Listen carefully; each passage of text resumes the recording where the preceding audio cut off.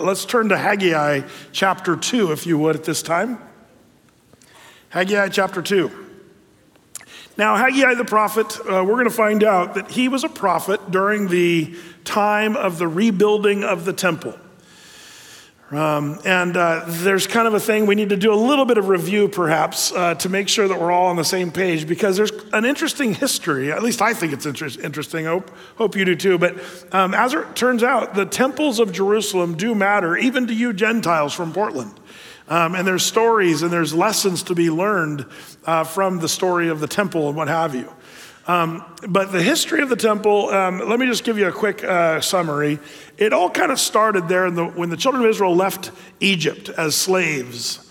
And they were wilderness wandering for those 40 long years. While they were there, the Lord instructed Moses and Aaron to build a tabernacle, a place of meeting, a place of worship, the Holy of Holies, and the altar of incense, and the table of showbread, and the candlesticks, and all those things.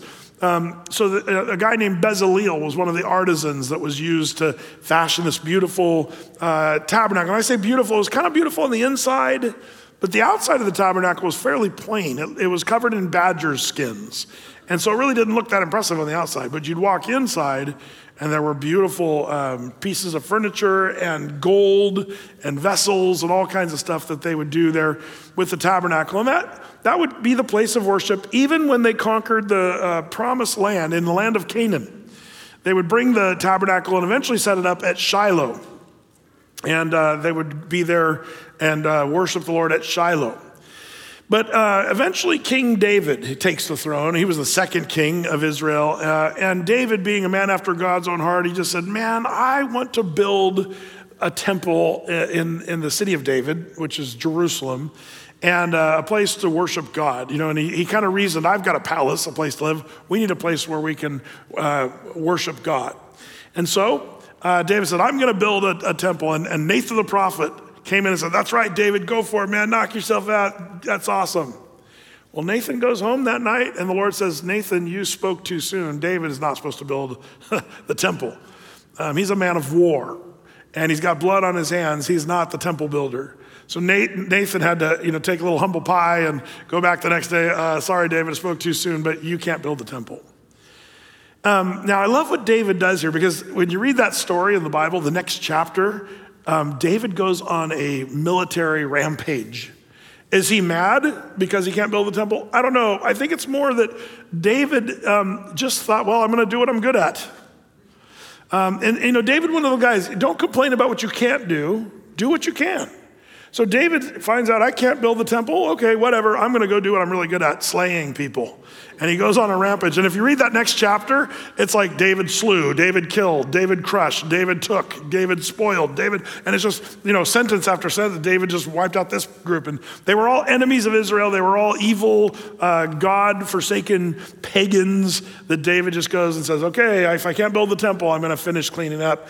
And not only does he clean up there, but he also collects all kinds of gold and silver, and he starts stacking up all the supplies you'd need to build the temple in Jerusalem. He didn't build it, but he got everything you'd need. And he prepped it all ready for his son, Solomon, who would then build the temple when Solomon became the king. And that temple would last from Solomon's era. It was a glorious temple because David got so much gold and silver and fancy, brass and all that stuff. They made the temple beautiful and glorious. It was one of the most incredible buildings in history. And that temple would be the Jews for hundreds of years. They'd worship God there in the temple. The problem, many of the kings of Jerusalem and of Israel, the northern tribes, when they split up into civil war, the temple sort of was in and out of good times and bad times. And some kings even brought in pagan idols into the temple in Jerusalem to worship these pagan deities in the temple of God. And that's why God just says, man, this place is defiled. This temple in Jerusalem. And eventually he says this temple, through the prophets, he says this temple will be destroyed. And it finally came to pass in 586 BC. The Babylonians, led by Nebuchadnezzar, comes and crushes Jerusalem, destroys the temple of Solomon, And the sacrifice ceases there, the altar ceases there in 586 BC. Now, when you're talking about temple history, for you guys that like history, and whether you're reading the Bible or watching History Channel that is marginally accurate, but they talk about the two main temple periods of the city of Jerusalem, and historians sort of refer, well, that's second temple period or first temple period. The confusing part on that is they're not talking about temples built by so-and-so, that temple, but it's more of when did the sacrifice start and when did the sacrifice end? And in this case, the first temple period, it was the time of Solomon's temple, from the time Solomon built it to 586 when the Babylonians crushed it. Well, it sat in ruin there for 70 long years, but if you remember, after the children of Israel spent their 70 years in captivity in Babylon, Artaxerxes gave the commandment to restore and rebuild Jerusalem. And so a small group of people, and I say small, about 50,000 if you follow the Bible's narrative, which is a very small group. I mean, there could have been, several 100,000 going back to Jerusalem. But a lot of the Jews, well, they became kind of happy Babylonians, and they didn't want to go back. But 50,000 of the Jews went back, and they went under the leadership to repair and restore Jerusalem and the temple and the walls, led by guys like Ezra and Nehemiah and Zerubbabel. Zerubbabel.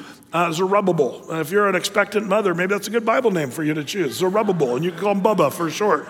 That'd be great. But Zerubbabel actually is an important name for you to know because often the second temple that was built, they often call it Zerubbabel's temple because he was one of the guys. Now, if you want to say it like a Hebrew, it's more like Zerubbabel. That's how you say his name. But we say Zerubbabel because it's fun. But either way, the temple was then rebuilt. Now, the temple was rebuilt, but it wasn't as fancy as Solomon's temple, not even close. They built the temple, the wall of Jerusalem, under real duress, and they didn't have the materials and the supplies, so it was fairly plain, fairly simple, not as big, not as glorious, but it was a temple nonetheless. Zerubbabel's temple made it from that time when the Jews came out of the Babylonian captivity all the way to the time just before Christ. And that temple remained, but during the time just before Jesus came on the scene, a guy by the name of Herod the Great said, I'm going to sort of Chip and Joanna Gaines the temple there in Jerusalem. Put shiplap in the Holy of Holies? Nope.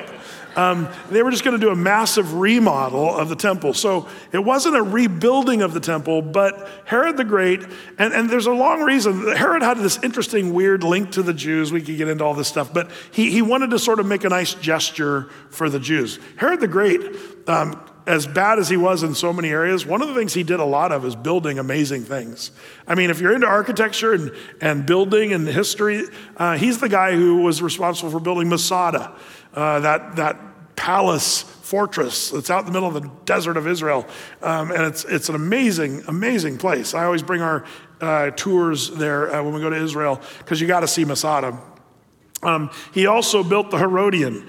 There was a little hill, and he says, I want to be able to see Jerusalem from the top of this hill. And they're like, yeah, but we'd have to build this mountain to be like 1,000 feet taller than it was before. And he said, exactly. And they did. Jerusalem was 10 miles away.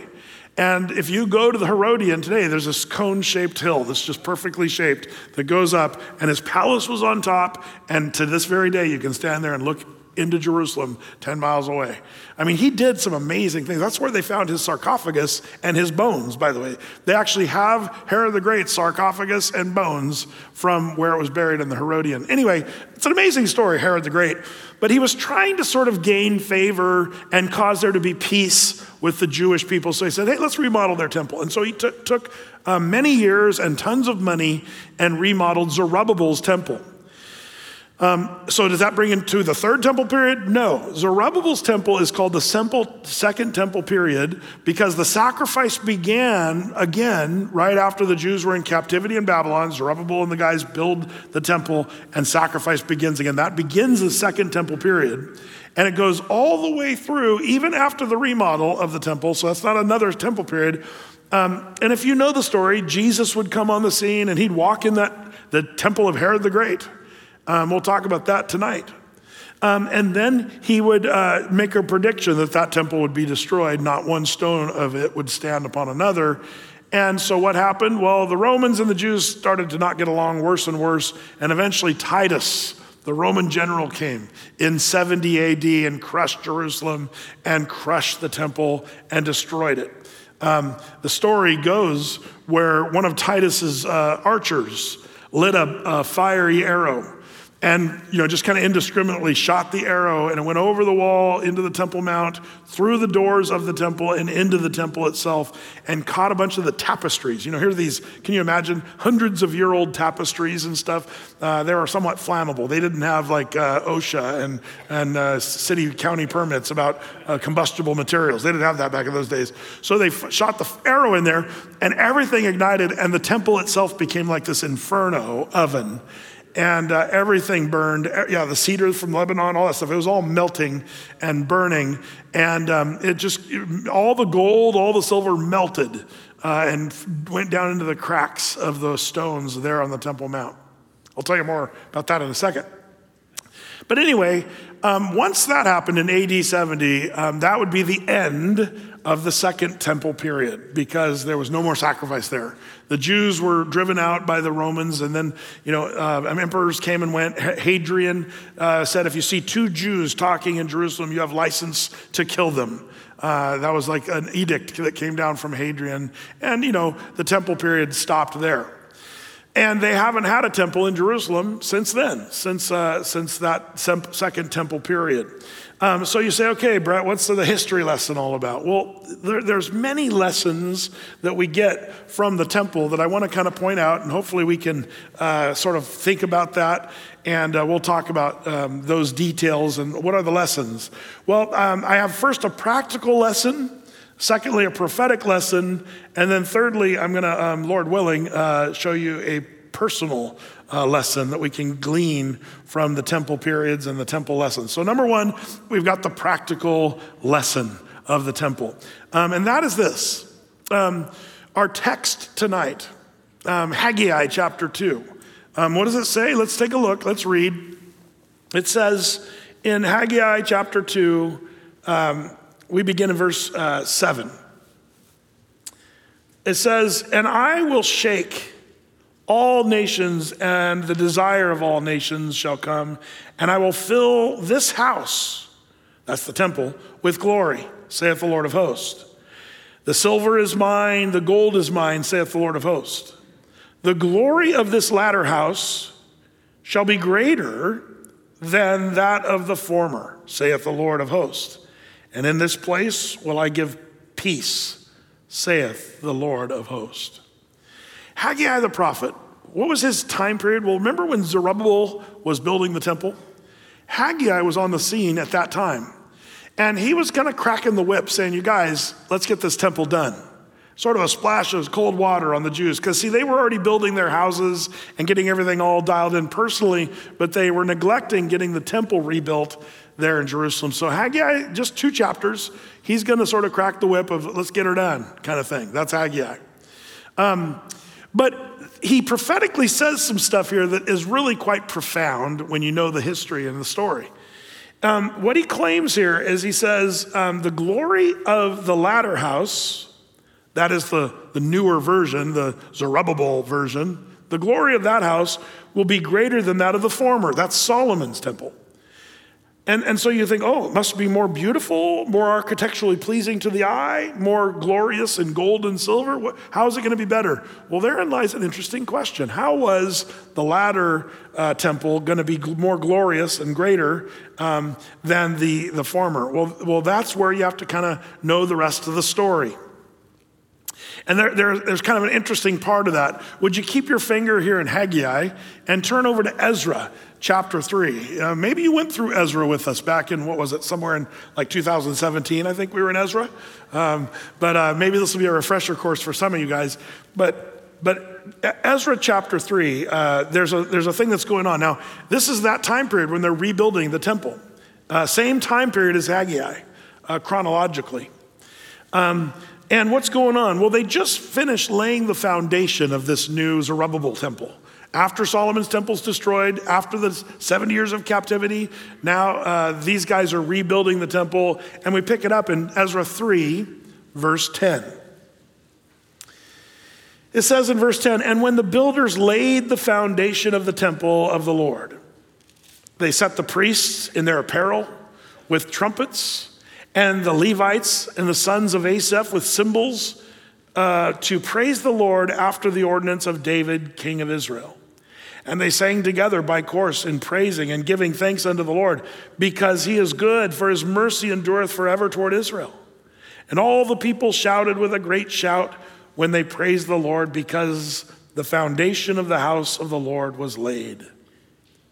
But, verse 12, many of the priests and the Levites and the chief of the fathers, who were ancient men, the old guys, that had seen the first house, Solomon's temple, when the foundation of this house was laid before their eyes, they wept with a loud voice, and many shouted aloud for joy, so that the people could not discern the noise of the shout of the joy from the noise of the weeping of the people.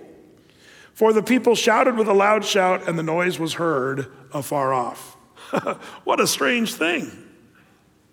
The foundation's built. Now, I know what this is like because when I was a kid, one of the ways my parents, got ahead a little financially, because, my dad was a hard worker, but he didn't have like a big retirement or anything like that. So he just worked really hard. And one of the things we'd do is we'd build a house, live in a travel trailer, build it, and then sell it, and then go build another house. And he'd do this after work. And he did all the work. I hear people say, "Yeah, we're building a house." You mean you contracted, because to me there's a big difference between you building, swinging the hammer and pulling wire and plumbing and all that stuff. Well, that's what my dad did. He did all that. And we just build houses. But I remember we'd get the foundation down and maybe the floor on. And that's when we would get out our sleeping bags and we'd sleep out because we had our new house, at least the foundation. We were excited to actually have something other than a travel trailer to sleep on. And so we'd get out early and we'd start cooking in the house before there was even sheetrock. And it was really kind of a funny thing. I kind of sense that's what they're doing. The foundation is laid, so everybody, hey, get the priests, get their duds on, man, their fancy priestly garments, and let's sing songs, and we're going to just use the foundation to worship God. And the young people are just rejoicing, being thankful to the Lord, but there's the old guys going, why are they crying? What's wrong? They said, "Oh, you guys don't know what you're missing. The former glory of the Solomon's temple, even this foundation is like garbage compared to what Solomon had." And they're weeping because it's just not as good. My kids told me on our vacation, "Dad, there's a new phrase you need to know." And I'm like, "What's that?" "Don't yuck my yum." Have you heard "don't yuck my yum"? That's something I've never heard of until just a few weeks ago. But as it turns out, I thought, that's a pretty good phrase. Have you ever had somebody, "Oh man, I had a hamburger at a hamburger joint there in Lake Oswego," and somebody's like, "Yeah, whatever, I know a better hamburger joint than that, and it's over in Clackamas." And you're like, "Don't yuck my yum, man." I was telling you, there's people that just love to yuck the yum. Well, that's these old dudes, man. They're like, "Oh, brother, this temple's garbage compared to the Solomon's temple." Are you a yuck my yum kind of person? I hope you're not. Don't yuck my yum. And that's what these old guys are kind of doing. Yeah, but Brett, what if these old dudes have a point? Maybe it's true that the Zerubbabel's temple was less attractive and not as impressive. Well, as it turns out, they're right about that. The situation was very different, but these old guys, and so there's this very mixed feeling at this celebration. There's people rejoicing, "Oh, thank you, Lord, we got our temple foundation." And then there's other guys going, "Oh, it's not like the good old days." Be careful if you're like me and you're getting in the older crowd, where you're starting to remember the good old days. "Back when I was a youngster, we used to do it this way." And the kids are like, "Oh, brother, not when I was a kid," that thing. It's like, we used to listen to good music and stuff like that. Don't yuck my yum. The older people, we do that sometimes. We got to be careful about that. Now, there is some truth to some of those things, by the way. And I'm not knocking older people. There's places in the Bible where the young people should have been listening to the older people, and they didn't, and they got killed for it. So just heads up, there's some wisdom in those old timers too. But when it's an old timer saying, "Oh, it's not like the good old days," that's what's happening here with the temple, the new temple. And so there's a practical lesson, that kind of has to do a little bit with the clash of age and youth. I remember seeing this in the church over the years. I've been a church person since I was but a baby. I've got a lot of years of church and stuff. And I remember when I was a little kid, we'd travel around. My dad would work in construction. We'd move from town to town when he'd build a dam or a bridge somewhere. And, we lived in Yakima and Brookings and all these different places moving around. But wherever we went to church on Sunday, and we'd go to different churches. So I remember, we'd go to a lot of these old Baptist churches in the middle of town. And I remember singing, the old hymns with all the old timers, there at the Baptist church. And as a little kid, I remember kind of liking the hymns. I remember liking to read and try to figure out which stanzas they're going to omit and why. Remember the pastors were always like, sing stanza 1 and 4. And I'm like, what about 2 and 3? Like, would the author be okay with you leaving out 2 of his verses? I used to be that kind of a kid, I guess. But I was like 6, 7 years old when I was doing that. But I'll never forget when I turned 10, we had this young pastor start a church locally where we lived. And it was during the Jesus movement of the 1960s and 70s. And they weren't singing the hymns. They were singing what they called praise music. That was a new thing. And I remember thinking, wow, this is different than those old hymns. And I remember liking the praise music as a young kid. And I remember my parents would play on the record player, praise music at home. And we'd listen to it all week long. And a lot of it was scripture, like right out of the Bible, scriptures. But they would sing the same phrase over and over again. And it was kind of hippie music, sort of. Maybe some of you guys remember Love Song, Parable, Mustard Seed Faith. I listened to all that stuff when I was a kid. And I remember thinking, oh, this is awesome. It was cool. But I also remember there was a bunch of old timers. That's not real music. Praise music is from the devil. Why is it from the devil? Because there's drums. And everyone knows the drums are the devil's instrument. And I'm here to tell you, no, it's the bass guitar. No, I'm just kidding. No, no. It's a funny thing. There was arguments where unless you're singing the hymns, you're not singing God music. And I heard a bunch of old timers say that for years and years. But I remember one discussion I had, by the way, with an old timer. It was like, the hymns are better than the praise song. And I said, well, let's break this down.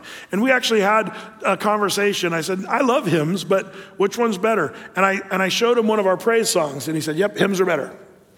And I said, well, do you know where these lyrics from this song come from? He said, no. And I said, it comes straight from the Bible, word for word. Which one's better, the Bible or your hymn? And he was hesitant, but he said, the hymn. And I was like, okay, so you think your hymn, by Martin Luther or by, all these people is better than the Bible. Okay, I got you. I understand your worldview. And so I was just making a point. Now, I'm not against the hymns. And at Athey Creek, I remember we were doing praise music back in the old days like we do now, but we were also starting to implement more hymns and, doing some hymns because we like hymns too. And it's so funny because now that generation that was doing the 60s, praise music, now they're like weeping. They're like, oh, we miss the old praise music from the 60s, the old Calvary Chapel days. You guys are doing all this newfangled music and bringing these hymns into church. And it's like, man, it's just a cycle. It's like pendulum back and forth. The fads and the fancies, and it's not real Christian music. Be careful. We could talk about what people wear, music styles, whether you have a pulpit or stools. Everybody's got these things, that they get all up into, and they say, well, it's just not as good as this or that. This is a funny dilemma that the Bible shows. The old guys are like, this foundation is nothing compared to the good old Solomon's day. You might say, okay, Brett, so which group was correct? Which group actually gets it right? Was it the old guys, or was it the new kids that were excited? Well, the answer, in this case, the young people were correct. The old guys were wrong. Well, how do you know that? Haggai. Do you remember what we just read? We read in Haggai. Go back to Haggai with me.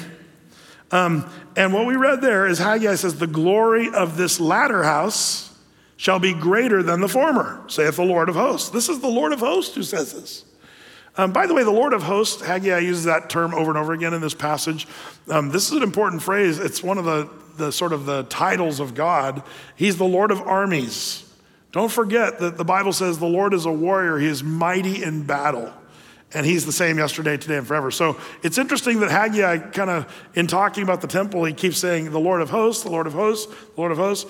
there's a reason for that we'll look at on Wednesday night. But who is correct? The glory of the newly built temple foundation by Zerubbabel or the temple of Solomon? Which one would be greater? Haggai says the glory of the latter will be better than that of the former. In other words, Zerubbabel's temple would be better. So as it turns out, the young guys were right to be thankful and worshiping the Lord, and the old guys should have kind of got off their traditional bandwagon and realized, wow, God's doing something different. And it doesn't look like what we used to do, or it doesn't feel the same, or it doesn't seem exactly the same. And by the way, that happens throughout our lives, and there's times we have to be careful. It's a little tricky, I gotta admit, because there's some things we need to hang on to and not let them go, of course. But there's other things that are not non-essential issues that we hang on to and act like, well, it's not a real church unless it has a cross somewhere on it. I've heard that about Athey Creek. I probably would have put a cross somewhere on this building, somewhere, had I not been told so many times, where's your cross? You're not a real church unless you put a cross. I'm like, oh yeah, watch me. It's like, just tell me something I have to do that the Bible says nothing about. That's why we don't have a cross anywhere. We might someday, who knows? There's enough of them on the church across the street to match for all of us. That's great. I'm happy about that. I love seeing those crosses as I drive by the rolling hills. It's great.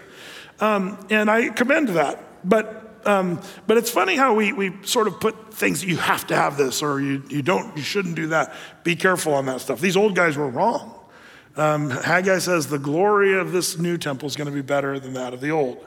So we learn a little bit of a lesson about sometimes we have to bend and be willing to accept that things change and stuff like that. There's a second lesson, though, that I'd like to look at, and that is not just a practical lesson, but also a prophetic lesson here. This foundation was sort of rejected by the older guys. Does that ring a bell? The old guys rejecting the foundation of the temple, the building stones. The foundation's made by stones, and the builders rejecting the foundation. Does that ring a bell?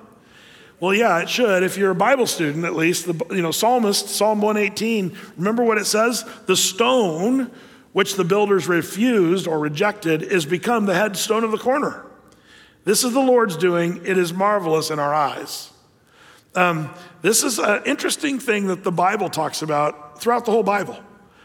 This chief cornerstone that would be rejected in the building of the temple.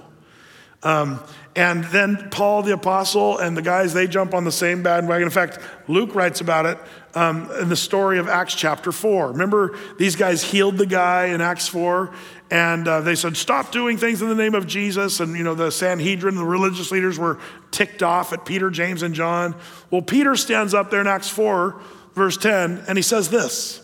He says, be it known unto you all and to all the people of Israel that by the name of Jesus Christ of Nazareth, whom you crucified, whom God raised from the dead, even by him doth this man stand here before you whole. Now, verse 11. This is the stone which was set at naught, or set on the outside, like in the garbage, set at naught of you builders, which has become the head of the corner. Neither is there salvation in any other, for there is none other name under heaven given among men whereby we must be saved.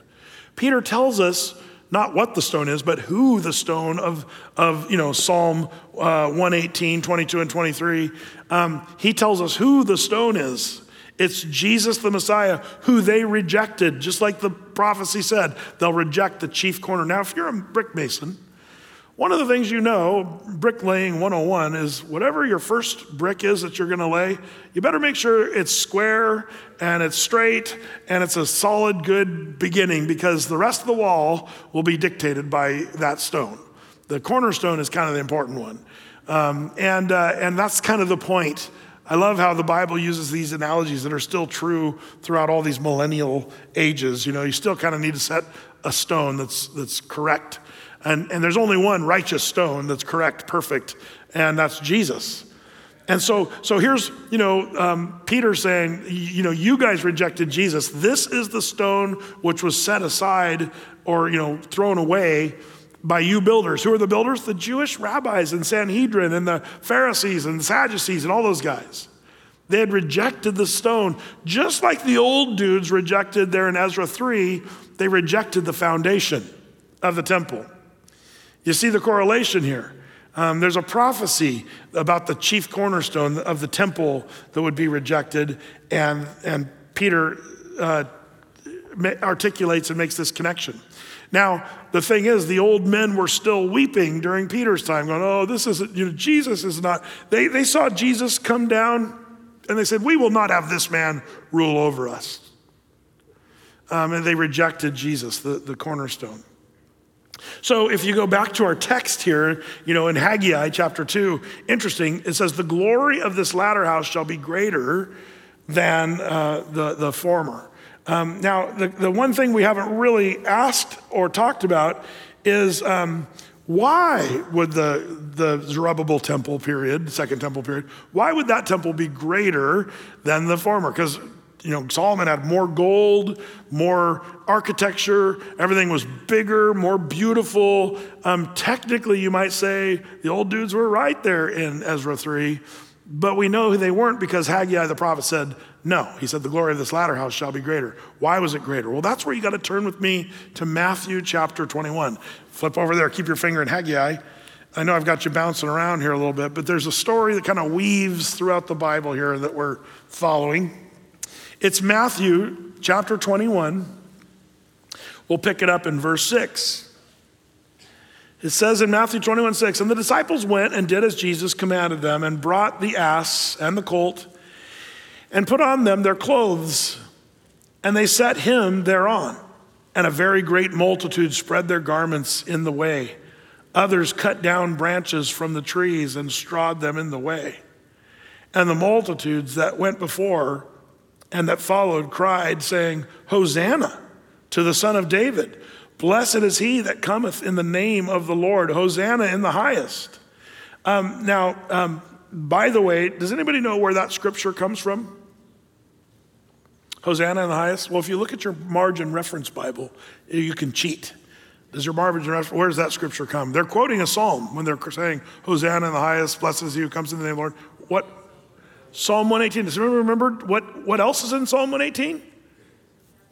We just read it about the chief cornerstone being rejected. Same chapter, same thing that they would quote on this day as Jesus was riding in Jerusalem. Are you guys with me?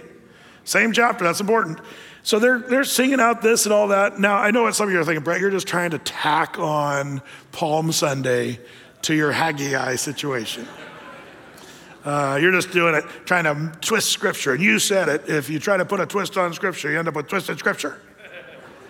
I'm not doing that. Let me show you why. Question, why was Haggai saying that the Zerubbabel temple would be more glorious, greater glory than the first? It's because its fulfillment of that prophecy is right here in Matthew 21. How so? So they're saying as Jesus is riding down on the colt, where's he riding to? Where's he going? He's going down the Palm Sunday road, up the Kidron Valley, into the temple. He's entering into the temple of Jerusalem. Whose temple? Zerubbabel's temple that had been remodeled by Herod the Great. Are you guys still with me here? And Jesus is about to enter that temple. What makes Zerubbabel's temple more glorious than Solomon's? The answer? Jesus, right.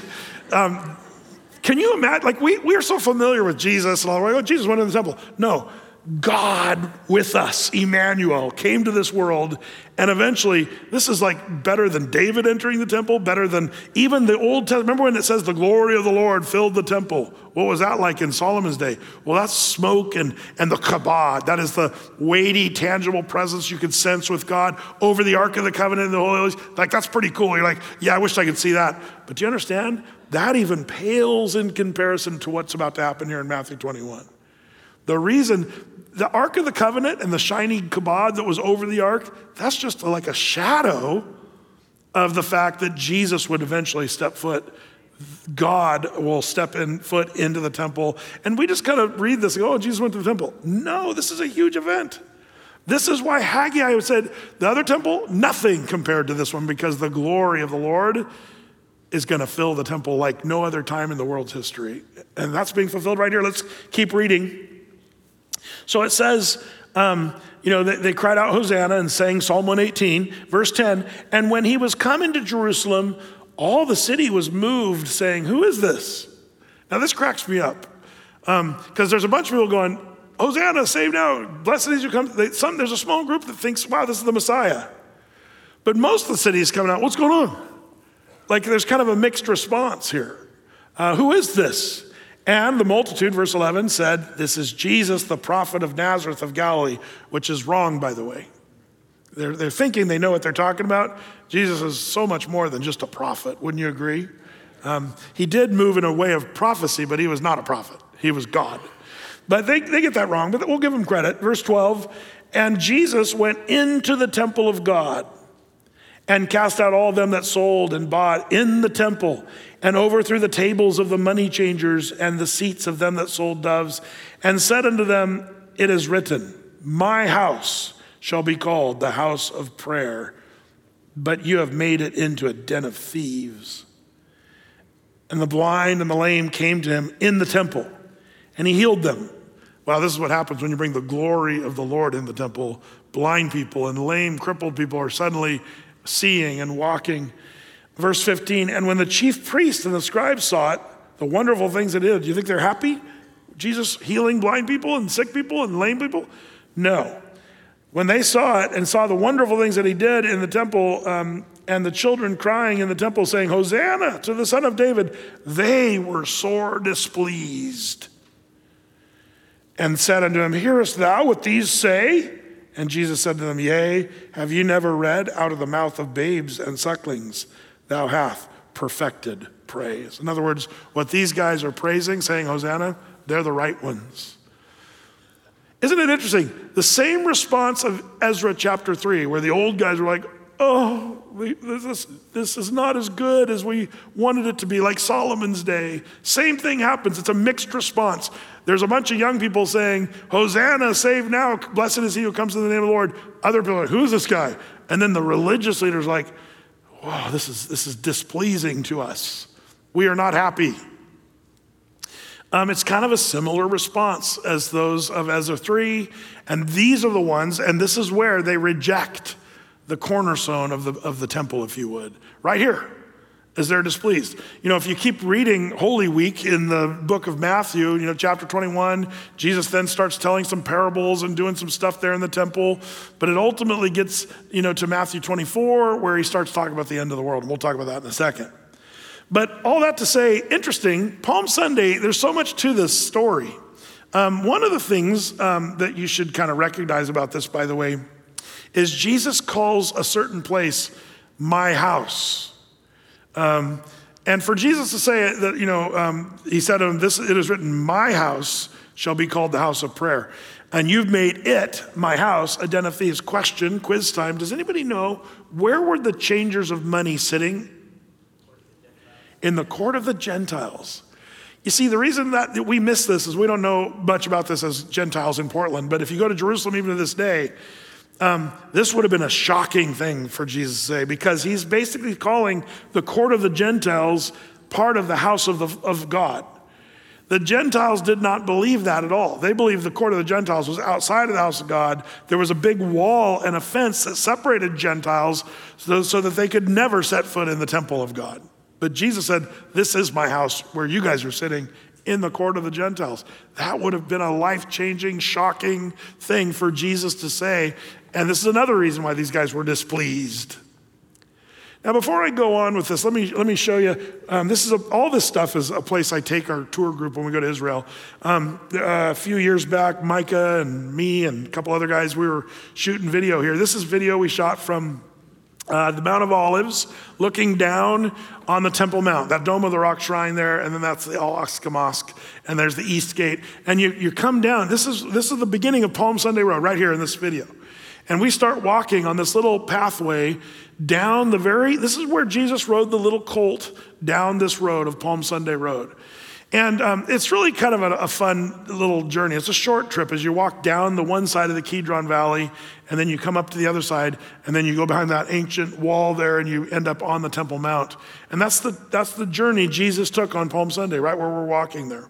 They call it the Palm Sunday Road. There's hundreds of thousands of tombs that the Jews have purchased there that face toward Jerusalem. That's a whole nother story. But as we're walking down this little Palm Sunday road, it just hits home. You're like, wow, this really did happen. Like, this was a thing that Jesus did do as he was going into Jerusalem and what have you. Now, there's my wonderful wife, Debbie. She's going to say hi to y'all right there as we were walking through the Palm Sunday Road. But the thing is, along this way, this is where Jesus spent a lot of time, by the way. In fact, the Garden of Gethsemane is right here, about 3/4 of the way down the Palm Sunday Road. And I take our group inside the walls of the Garden of Gethsemane, and we do a little worship and prayer and communion there in the garden where Jesus sweat, as it were, great drops of blood. The olive trees there, or some of them are over 1,500 years old, these olive trees there. But you can grab olives off these trees, and if you squeeze them, a blood red oil comes out of them. Like, it looks just like blood. It's kind of amazing. And it's just picturesque there as you're kind of worshiping Jesus there in the Garden of Gethsemane. But as you continue down that road, it eventually leads you right up into Jerusalem and to the Temple Mount, where Jesus would go through the gates of Jerusalem and then go up onto the Temple Mount.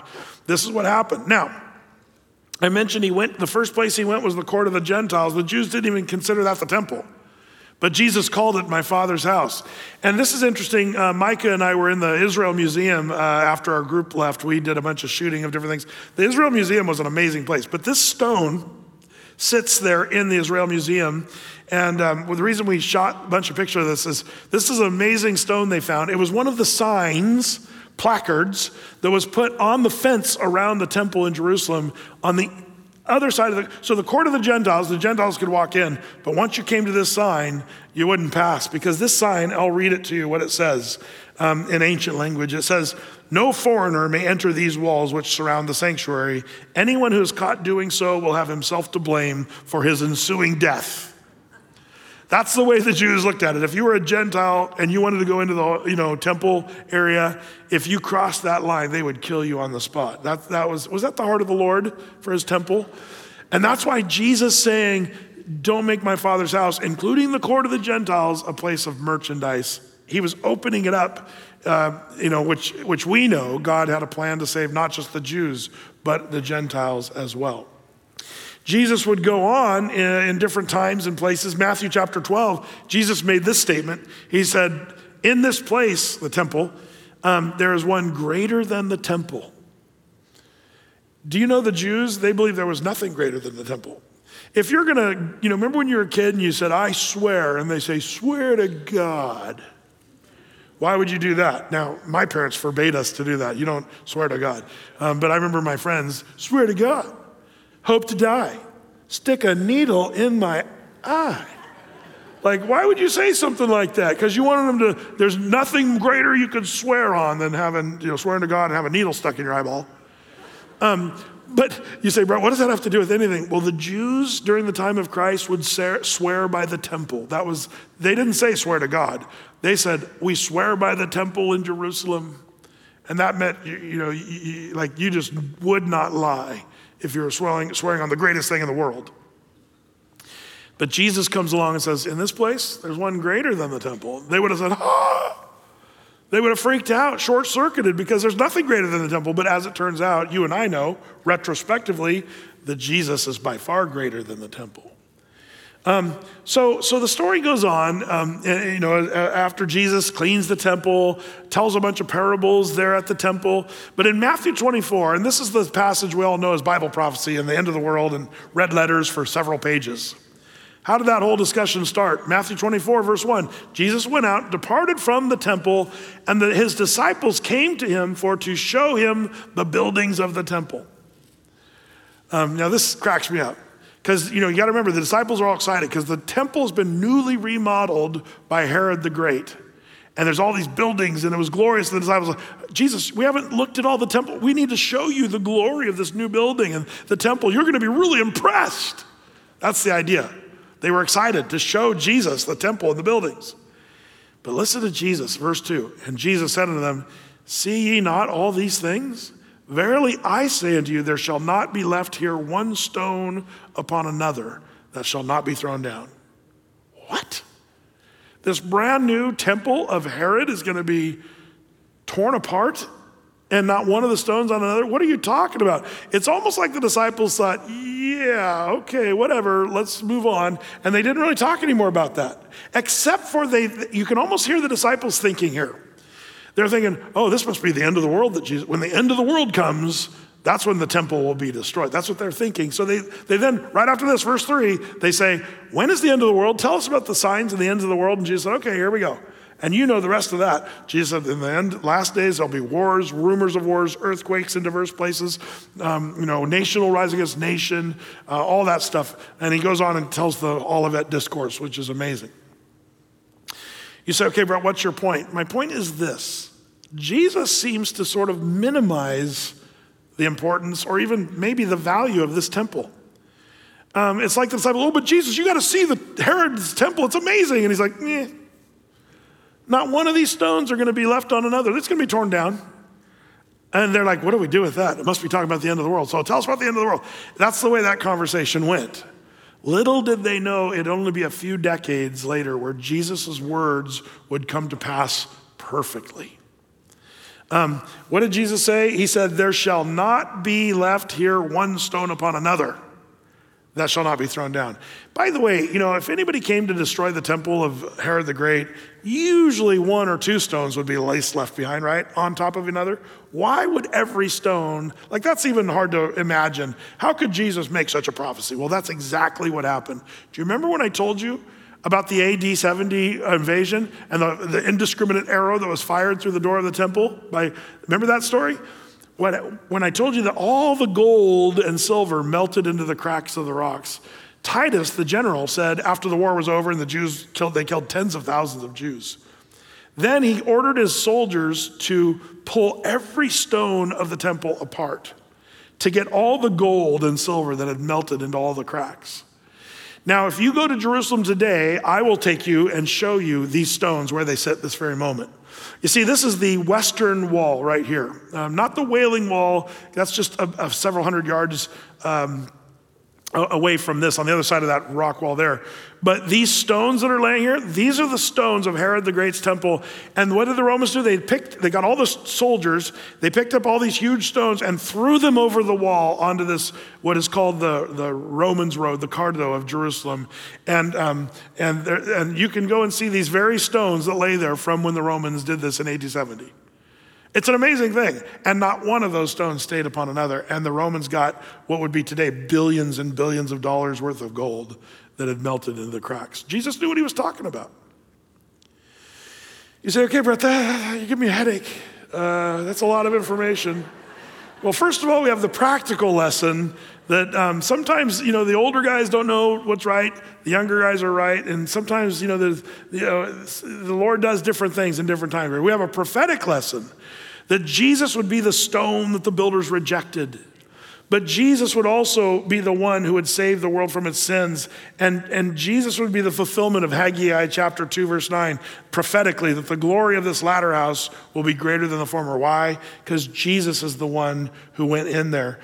This is just radical, amazing truth.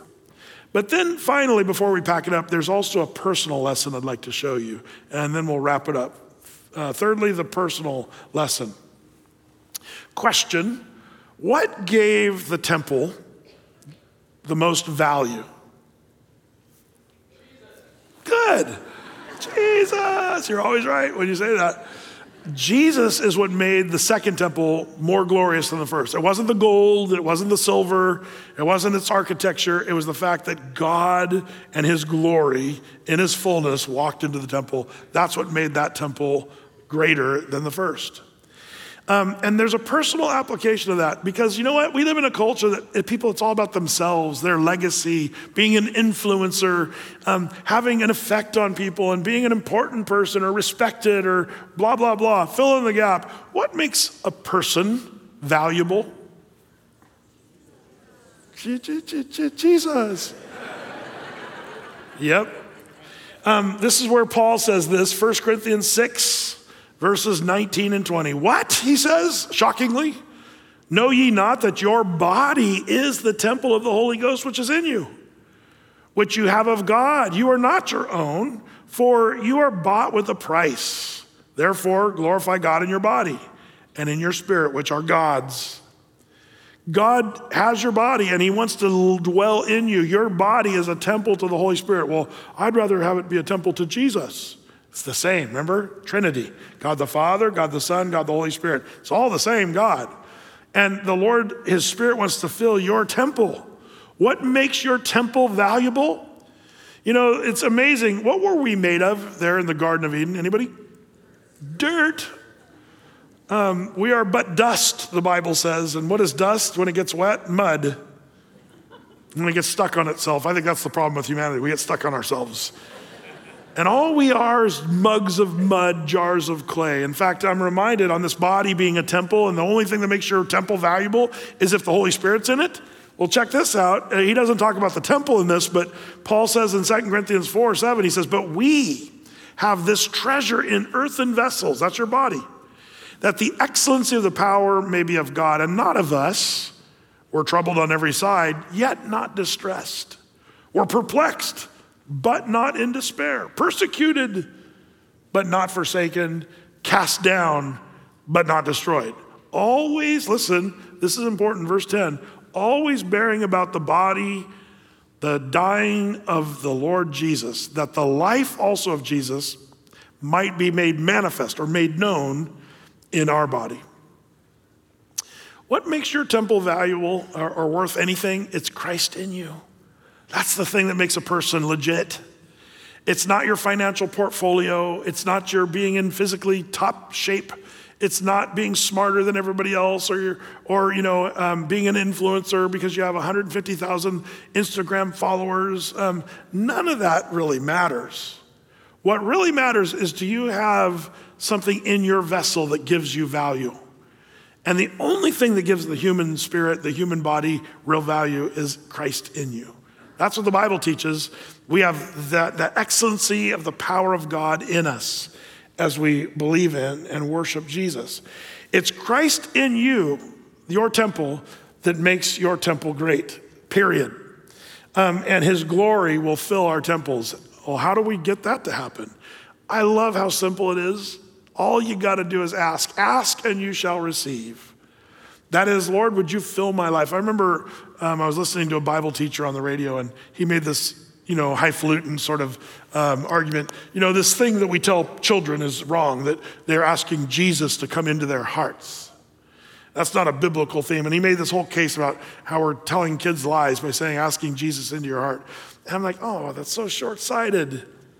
Because if you do a real study of the Bible does talk about your heart. And it's not your right atrium and your left ventricle and your aorta. That's not what we're talking about. When the Bible employs the word heart, the Hebrew word is lev in the Hebrew. And also the Greek word is your psyche that's used in the New Testament. It's when we use the word heart, like the Bible uses it, it's talking about the inner person that's the soul of man.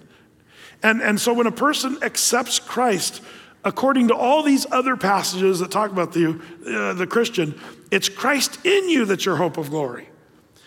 We have this treasure in earthen vessels, in our soul, in our mind, in our hearts. So it is accurate to say to a little child, ask that Jesus come into your heart, because that's exactly what he does. He dwells in our temples. And if you're talking about your biological heart, well, yeah, you can make that argument. But the Bible uses that term, especially in the Old Testament, speaking of your heart as the inner part of you that feels and thinks. And that's what you and I need. That's what makes you and I worth any value at all, is the idea that Jesus fills our lives. You don't have Christ in you if you're not a Christian. If you've not just simply repented of your sins. Sin, unconfessed, undealt with sin, God cannot coexist with sinfulness. Light doesn't dwell with darkness. There's no fellowship with darkness and light. But when you confess your sins and say, Lord, forgive me, I have sinned against you, then the Lord says, oh, I can fix that. And he takes our sins and he puts them up on the cross. When he died on the cross, he bore our sins for us. So he forgives you of your sin, and then he fills your life with his light and his love. And we have this treasure in earthen vessels, that the excellency of the power of God will be not of us, but will be in us.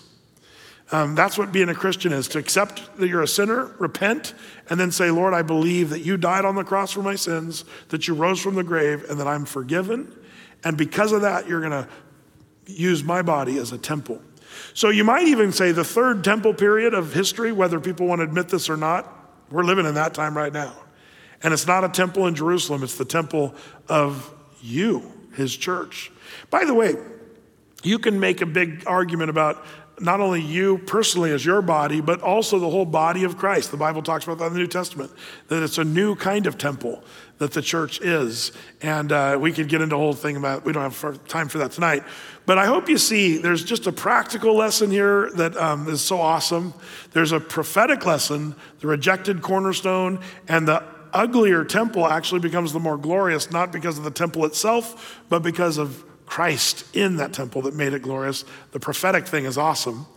But then the practical personal lesson for us is that we need Christ in us. That's the only thing that gives you value, whether you want to admit it or not. You might think you're an important person apart from Christ, but when you die, all of that goes away. The only thing that matters after you die is, did you have Christ in you? Because that's what gives value to your life. Lord, how we pray that you would help us to see this wonderful illustration. Lord, we're amazed, Palm Sunday being the very moment when Haggai's prophecy would be fulfilled, where the glory of Zerubbabel's temple would reach its peak because the Messiah walking right into that temple. Lord, I pray that we would have our temples filled with your glory, because that's the only good thing that we can really offer. Apart from your son, Christ, we have nothing. Without him, we can do nothing. Apart from him, we can be nothing but sinners. But because of the work of the cross, we can have our sins forgiven and the hope of heaven. Lord, we thank you for that. Help us to live our lives and let our bodies be a place where you're able to dwell. Help us to keep sin away from us so that you would just be at home in our temples, Lord. So bless this, your church, on this Palm Sunday Eve. We thank you for your word once again, Lord. We're blessed by your word. In Jesus' name we pray. Amen.